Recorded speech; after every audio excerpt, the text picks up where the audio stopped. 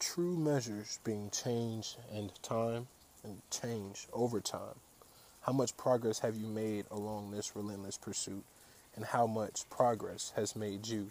Meaning, have you changed as a result of that relentless pursuit?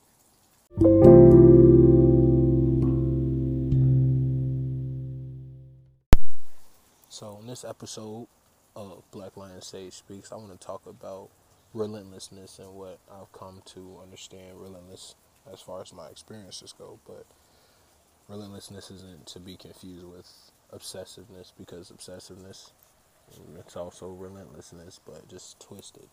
So stray away from that mindset. But relentlessness is, in my understanding, that relentless pursuit of not allowing failures and setbacks to be the end all be all, because I call those the three pillars of the struggle, the byproducts of the struggle, whatever, but call them whatever you want to call them, just to understand that along that relentless pursuit, those three things are bound to happen: success, failure, setbacks.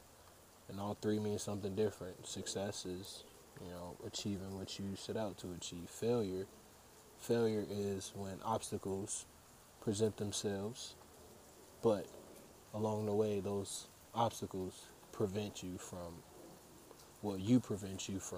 persevering through those obstacles, thus accepting defeat, thus being failure.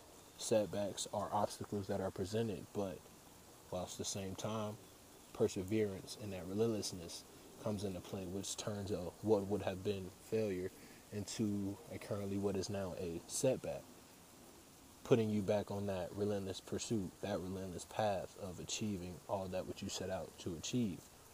But along that relentless pursuit, you can have an aid, intellectual, reliable family member, friend, someone who will objectively tell you what you need to hear, rather what you want to hear, because sometimes people will tell others what they want to hear out of fear of being, criticized, or, being like killing the messenger, essentially. But you still need that, and if that's absent, then the path gets even more difficult, because then at that point there needs to be some deep introspection that takes place. That means you got to sit down and you have to look within, and you have to objectively assess, why am I in this predicament, assess the circumstances, what's currently going on, and assess options as far as what can I do to end it, what can I do to climb that ladder that bridges this circumstance to a better one. How do you hop that fence? You have to assess those on your own, which can be the most difficult path, because if there's no reliable resource around, meaning friends, family, or someone who can give you adequate advice, that means all that falls on yourself. Yes, being it the most difficult path, it's also the most rewarding path that you can take, because it's self-sustaining, self-efficient, self-reliant. All the key words being self, meaning that it's something that you've done for you, something that no one had to teach you, but it's something that you brought yourself to. Because whenever you're listening to advice from others, it's not yours. There's always that second guessing it. You're feeling like, autopilot. But when you introspect and you look within and you are your own counsel, it sticks. Because when you teach yourself those lessons, they stick a lot longer and a lot better than what would have if, they were someone else's idea.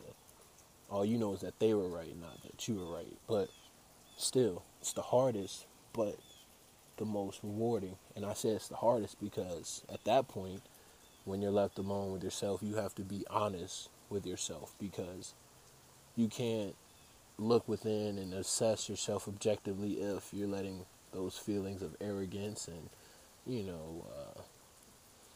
loathing or narcissistic, like, attitudes. You can't let those I'm special, or those feelings of wanting to be more than what you currently are, and whether it be illogical or not, you can't let those feelings hinder you from your assessment, because those feelings will blind you, because you might want to overestimate your situation, and your circumstances. You might want to underestimate the problems at hand and overestimate your capabilities to accomplish them. You have to be honest with yourself at that point, because It's nobody to blame it on. It's you at that point. Because if you don't have a reliable friend or family member that's giving you this advice and it's just you are the only one to blame. So you got to be careful once you get to that point. And it starts with being honest with yourself.